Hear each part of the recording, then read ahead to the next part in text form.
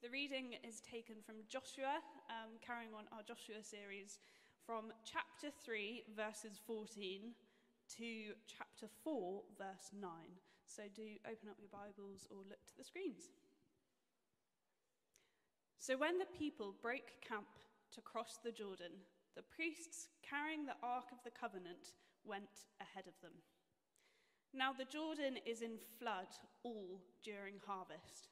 Yet as soon as the priests who carried the ark reached the Jordan and their feet touched the water's edge, the water from upstream stopped flowing. It piled up in a heap a great distance away at a town called Adam in the vicinity of Zarethan, while the water flowing down to the Sea of Arabah, that is, the Dead Sea, was completely cut off. So the people crossed over opposite Jericho. The priests who carried the Ark of the Covenant of the Lord stopped in the middle of the Jordan and stood on dry ground, while all Israel passed by until the whole nation had completed the crossing on dry ground. When the whole nation had finished crossing the Jordan, the Lord said to Joshua, "Choose 12 men from among the people, one from each tribe, and tell them to take up 12 stones from the middle of the Jordan, from right where the priests are standing, and carry them over with you and put them down at the place where you stay tonight."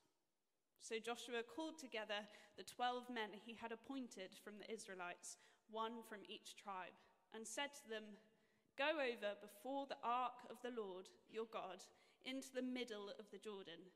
Each of you is to take up a stone on his shoulder, according to the number of tribes of the Israelites, to serve as a sign among you. In the future, when your children ask you, 'What do these stones mean?' tell them that the flow of the Jordan was cut off before the Ark of the Covenant of the Lord. When it crossed the Jordan, the waters of the Jordan were cut off. These stones are to be a memorial to the people of Israel forever." So the Israelites did as Joshua commanded them. They took 12 stones from the middle of the Jordan, according to the number of tribes of the Israelites, as the Lord had told Joshua. And they carried them over with them to their camp, where they put them down. Joshua set up the 12 stones that had been in the middle of the Jordan at the spot where the priests who carried the Ark of the Covenant had stood, and they are there to this day. Matt? Great. Good evening, everyone. Thank you.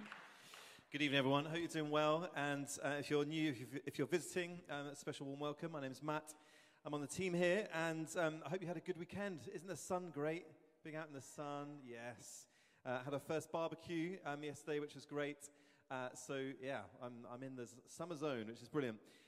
We are in a series this term through the book of Joshua, and our summer term is called our Go term. So basically, we've spent the whole year doing 3 different things. We gather through the autumn term, where we gather together, and then from Christmas through to Easter, we grow. That's our sort of spring Lent series that we often do to grow our faith, dig deep into our faith. And then in the summer, we often think about going. And you might be thinking about going on summer holidays. You might be thinking about going back home if you're a student. You might be wondering where you're going this summer. Well, you might be going somewhere on summer holidays. It might be a few weeks away or a few months away. But we're thinking more this term about how we go in our faith to where God sends each and every one of us. So not quite summer holidays, but sort of where God is sending us as people of faith. And we are in Joshua, the book of Joshua in the Old Testament. I love the character of Joshua. I love the book of Joshua. My brother's called Joshua. I work with a Joshua. I love all Joshuas everywhere. It's a very popular Christian name, as you know. But we are spending these few weeks looking at the person of Joshua, and we're in week 3 today. So the first week we looked at God calling Joshua. After the death of Moses, God commissions Joshua to lead the people of Israel. He says, be strong and courageous. We looked at that 2 weeks ago, and Isaac kicked us off on that. We then looked last week at the spies that went into Jericho to almost do a little bit of intelligence spotting, to try and work out where the people of God were heading, what the opposition was going to look like, and to get some sort of secret information. Joshua sent 2 spies. They met this person called Rahab, a prostitute in the city of Jericho, who we found out last week was someone who believed in the God of Abraham, Isaac, and Jacob. Someone who says this, that we saw last week: "For the Lord your God is God in heaven above and on earth below." And we saw that Rahab had a special place in the history of Israel, and then is mentioned through into the New Testament as well.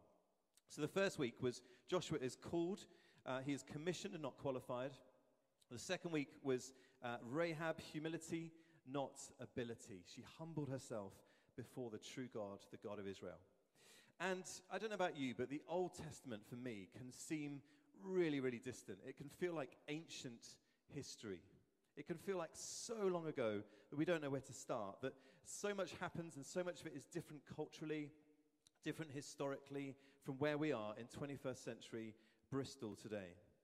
But what I'd love to get us to think about today, that this is not just ancient history, but this is God's story. This is God's story. This is his story, not history. Got it? That's what we call tonight. This is history. His story, not just history. Had to get that right. But today is also Pentecost Sunday. Pentecost Sunday is where 2,000 years ago in the city of Jerusalem, we celebrate today, this Sunday, the outpouring of the Holy Spirit. The moment where the disciples, the apostles, have gathered in Jerusalem after Jesus had ascended back to heaven, and where Jesus says to his disciples, "Wait in Jerusalem for a gift." So we're looking back to ancient history. We're looking back to 2,000 years ago, and then I'd love to look at us today. Because amazingly, the same God that we see part the River Jordan in the story of Joshua today is the same God that pours out his Spirit 2,000 years ago on the people of Jerusalem to birth the church, and is the same God today that we meet in this place today to worship. The same God yesterday, today, and forever. And today, if you take nothing else from this talk tonight, if your brain is sort of in summer mode or whatever, take this message. There is power in the presence of God.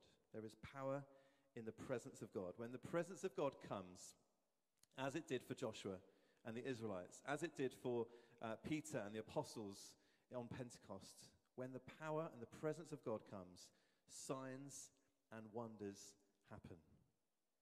So I simplified it to this. In the Old Testament, God, in the Ark of the Covenant, that was the box that God instructed them to carry the presence of God around. God in the Ark parted the waters, moved the waters to form a nation.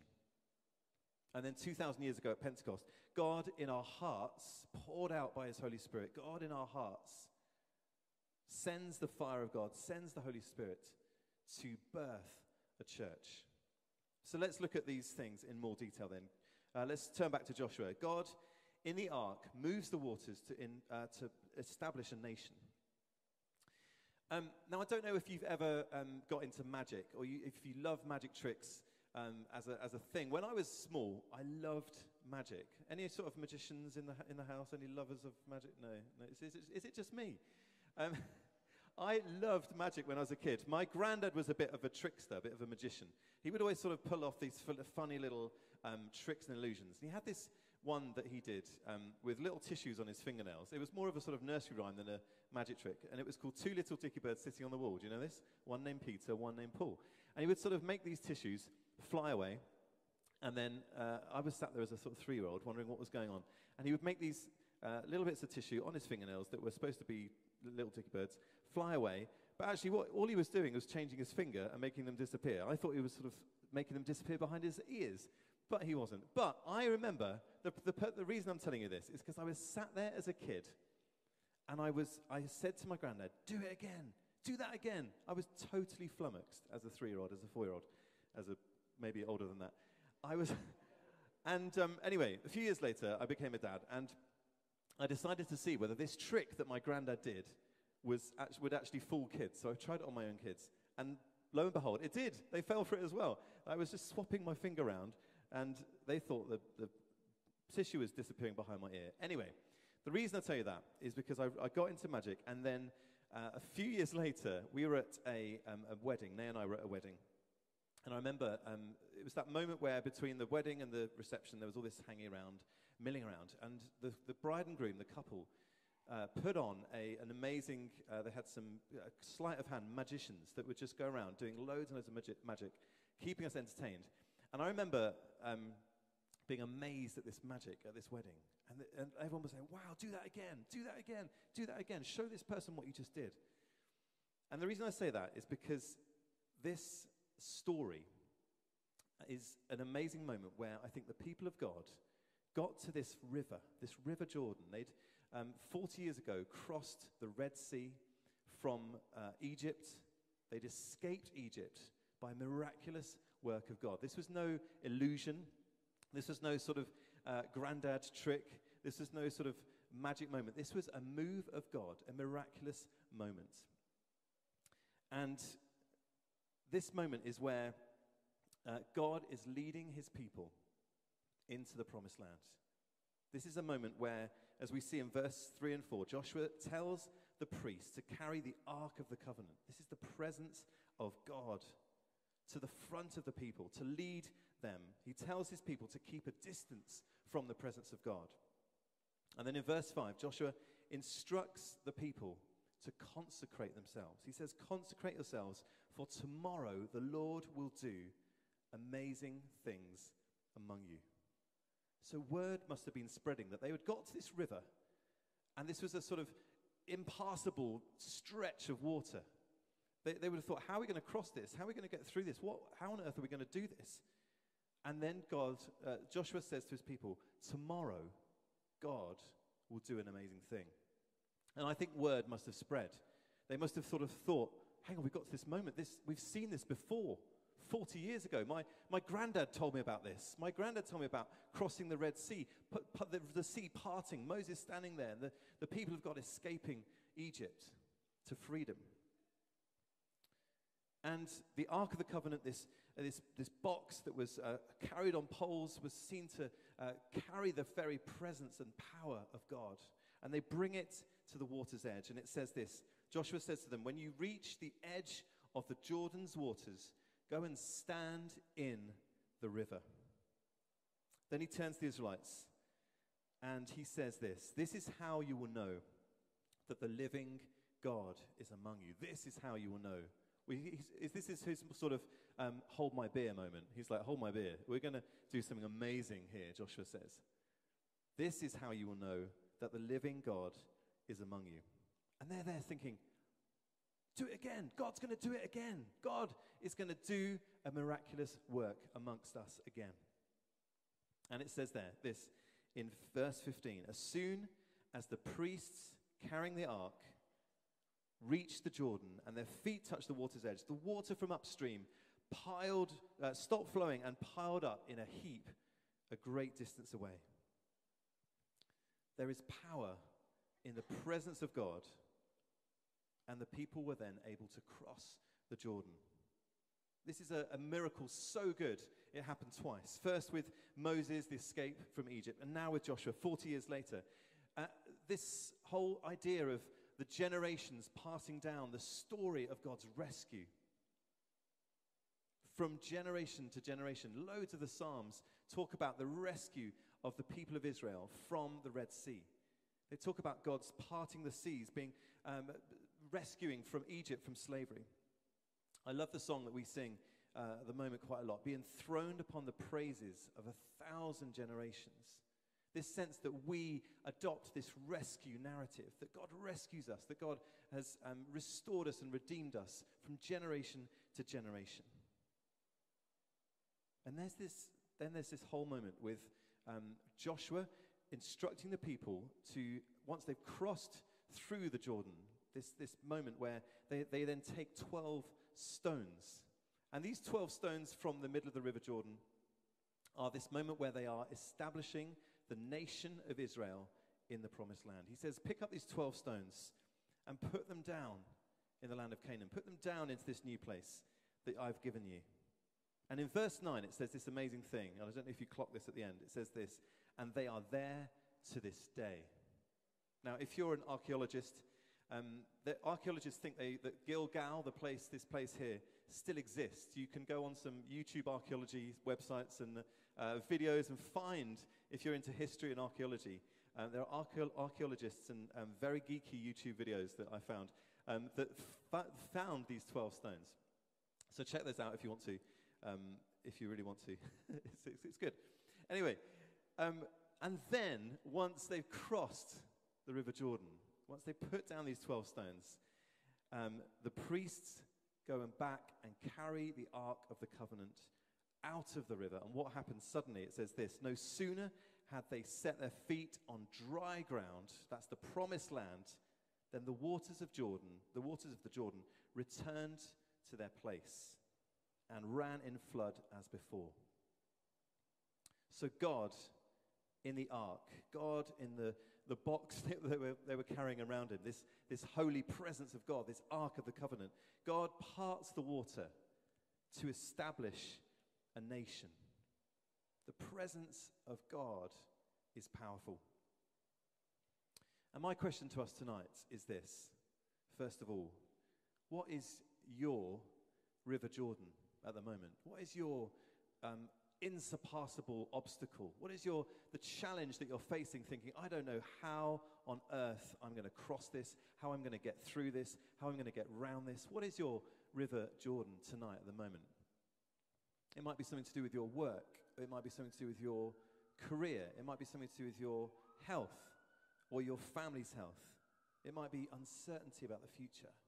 I know for me and my family at the moment, we're facing real health issues. My parents and my dad is not well, and we're trying to face this uncertain future in our lives. Trying to trust God and say, God, we know you've been with us through generations. We know our fathers and our fathers' fathers, and we know that you've been with us, and we long to know your presence and your faithfulness with us. What is your River Jordan at the moment? And where do you need to know the power of the presence of God? Maybe you've seen the presence and the power of God in your life in the past. And you're in this place where you're seeking God. You're hungering after a move of God again and saying, God, do it again. I've seen you do it before. Would you do it again in my life? Maybe for you, that whole, your faith maybe has dried up a little bit, if you're honest. And you long to know the powerful presence, the miraculous signs and wonders of God in your life. Maybe tonight those words, do it again, Lord. Do it again in me. Do it again in this church. Do it again in this city. Maybe you're hungry and you're thirsty for a move of God again in your life.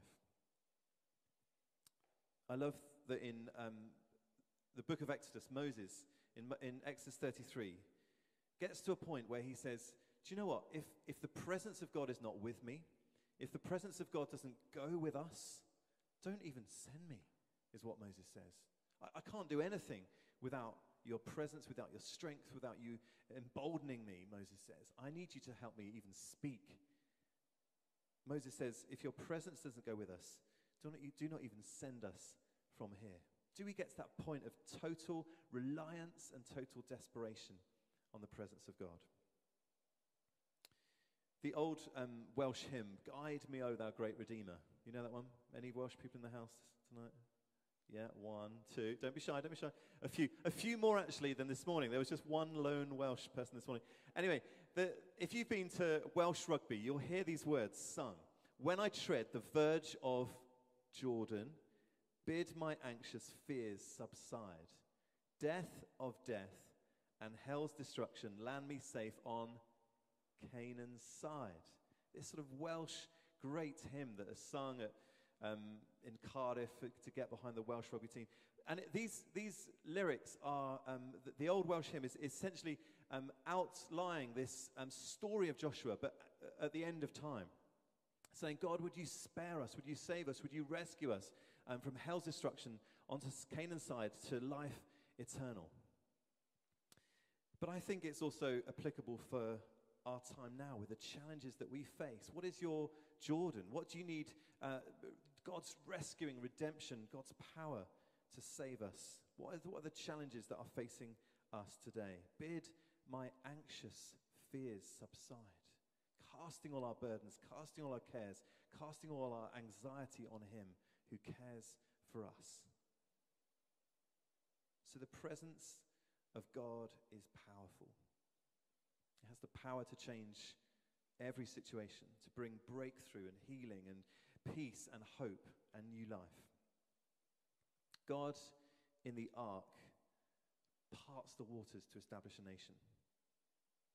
Secondly then, let's look at this next moment of the presence of God in Acts. This is Acts chapter 2. This is the day today that we celebrate, Pentecost Sunday. And I've simplified it to this: God now in our hearts, not in the Ark of the Covenant, not just confined to a box. God in our hearts pours out the Holy Spirit, sends the fire to birth a church.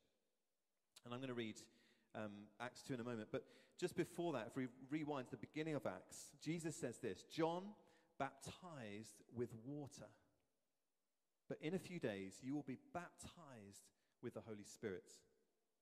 Again, this water symbolism of baptism goes back to the crossing of the Red Sea, the crossing of the River Jordan, God's saving work, God's restoration to save the people who couldn't save themselves. I don't know if you were here a few weeks ago. We had the pool down here. We had baptisms a couple of weeks ago. That moment where people die to their old self and rise to new life, saying, I can't rescue myself. I need your rescuing, God. If you've not been baptized, I would encourage you to think about it, pray about it, speak to one of us. Reserve your spot in the pool for September, which is when we're next doing it. And so the apostles, the believers of God, the early church were waiting in Jerusalem.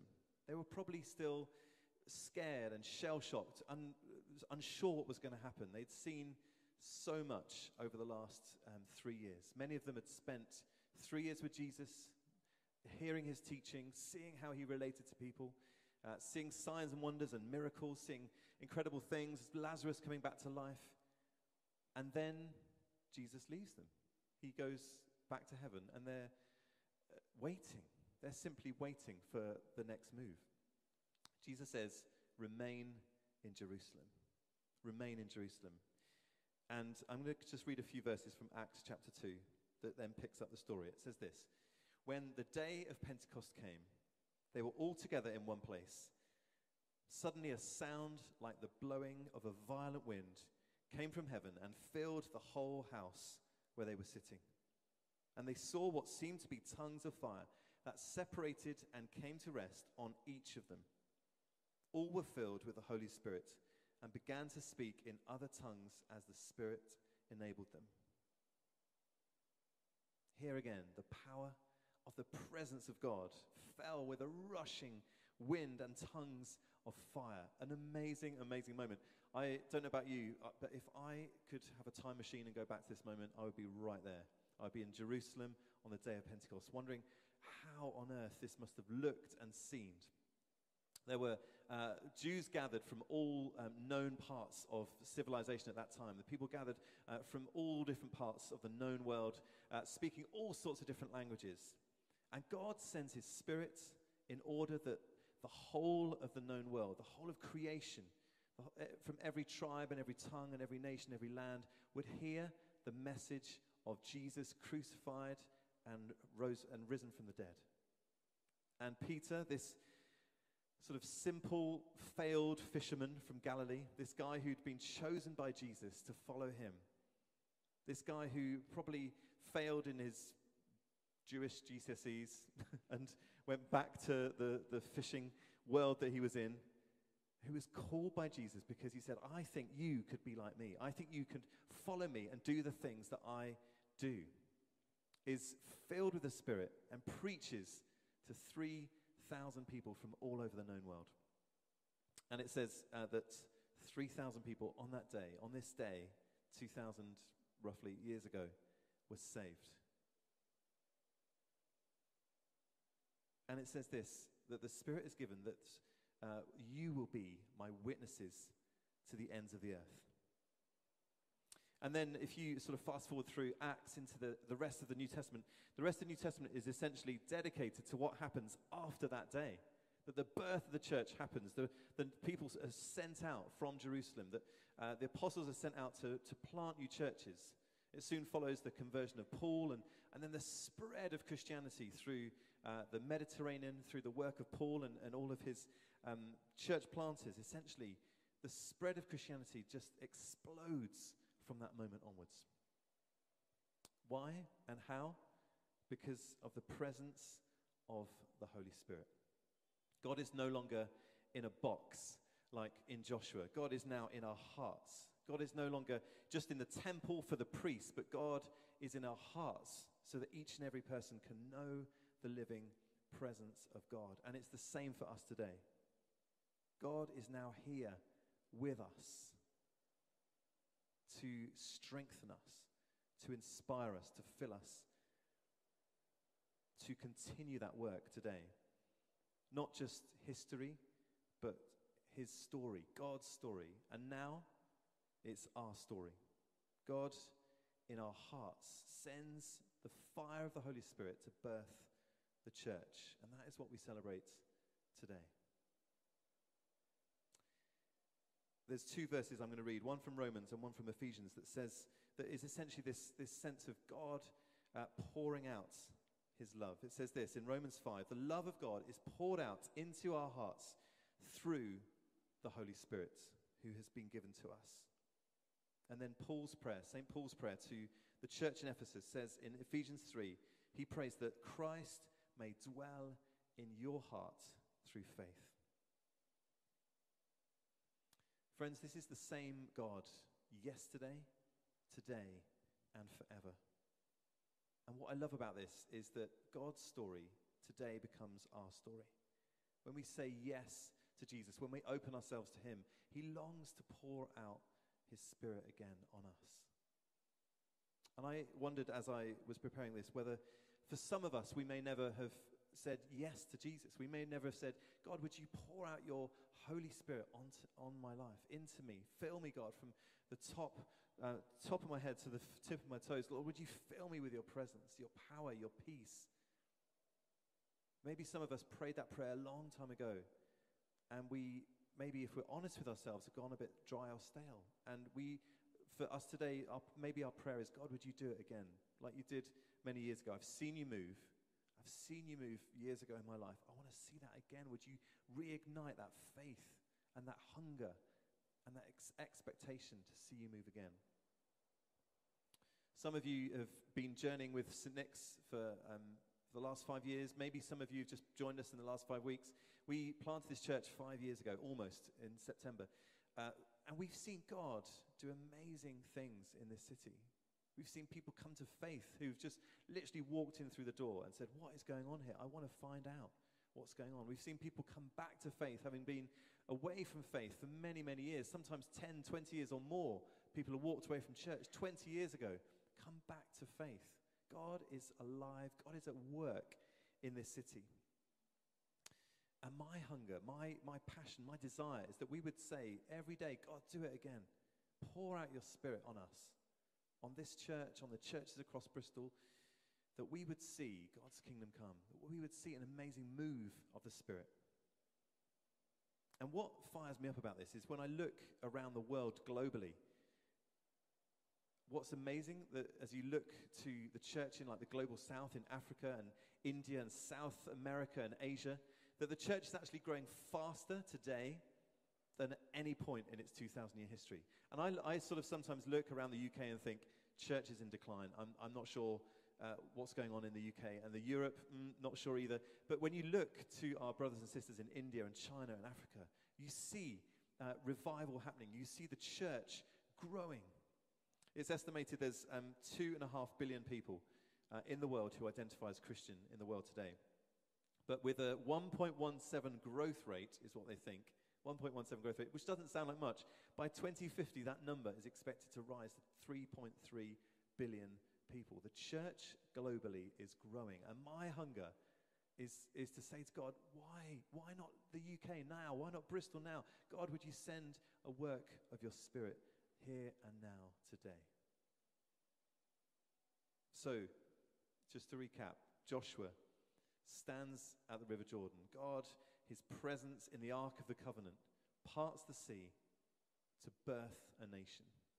2,000 years later, roughly, God sends his Spirit on the people of Israel in Jerusalem, from not just the people of Israel, the known world. He pours out his Spirit to birth the church. And today, 2,000 years later, he longs to pour out his Spirit on us, to be his hands and feet, to be his disciples, to be his witnesses to not just Judea and Samaria, to Brislington, to Filton, to South Gloucestershire, to the ends of the world. So wherever God is calling us to be, God longs to pour out his Spirit on us. He longs for his story, God's story, to become our story today. And my prayer is that we would know that God's story is our story and that we would live in it and that we live it out. In Jesus' name, amen. Amen. Why don't we stand together and we're going to respond. And in a moment we're going to share communion together. But just to hold on to that sense of the outpouring of the Holy Spirit, why don't we just take a moment just to be still? And you might like to close your eyes, and we're just going to spend a little moment in quiet just saying, God, today on this day, I want to know you. I want to know a fresh touch of your Spirit right now.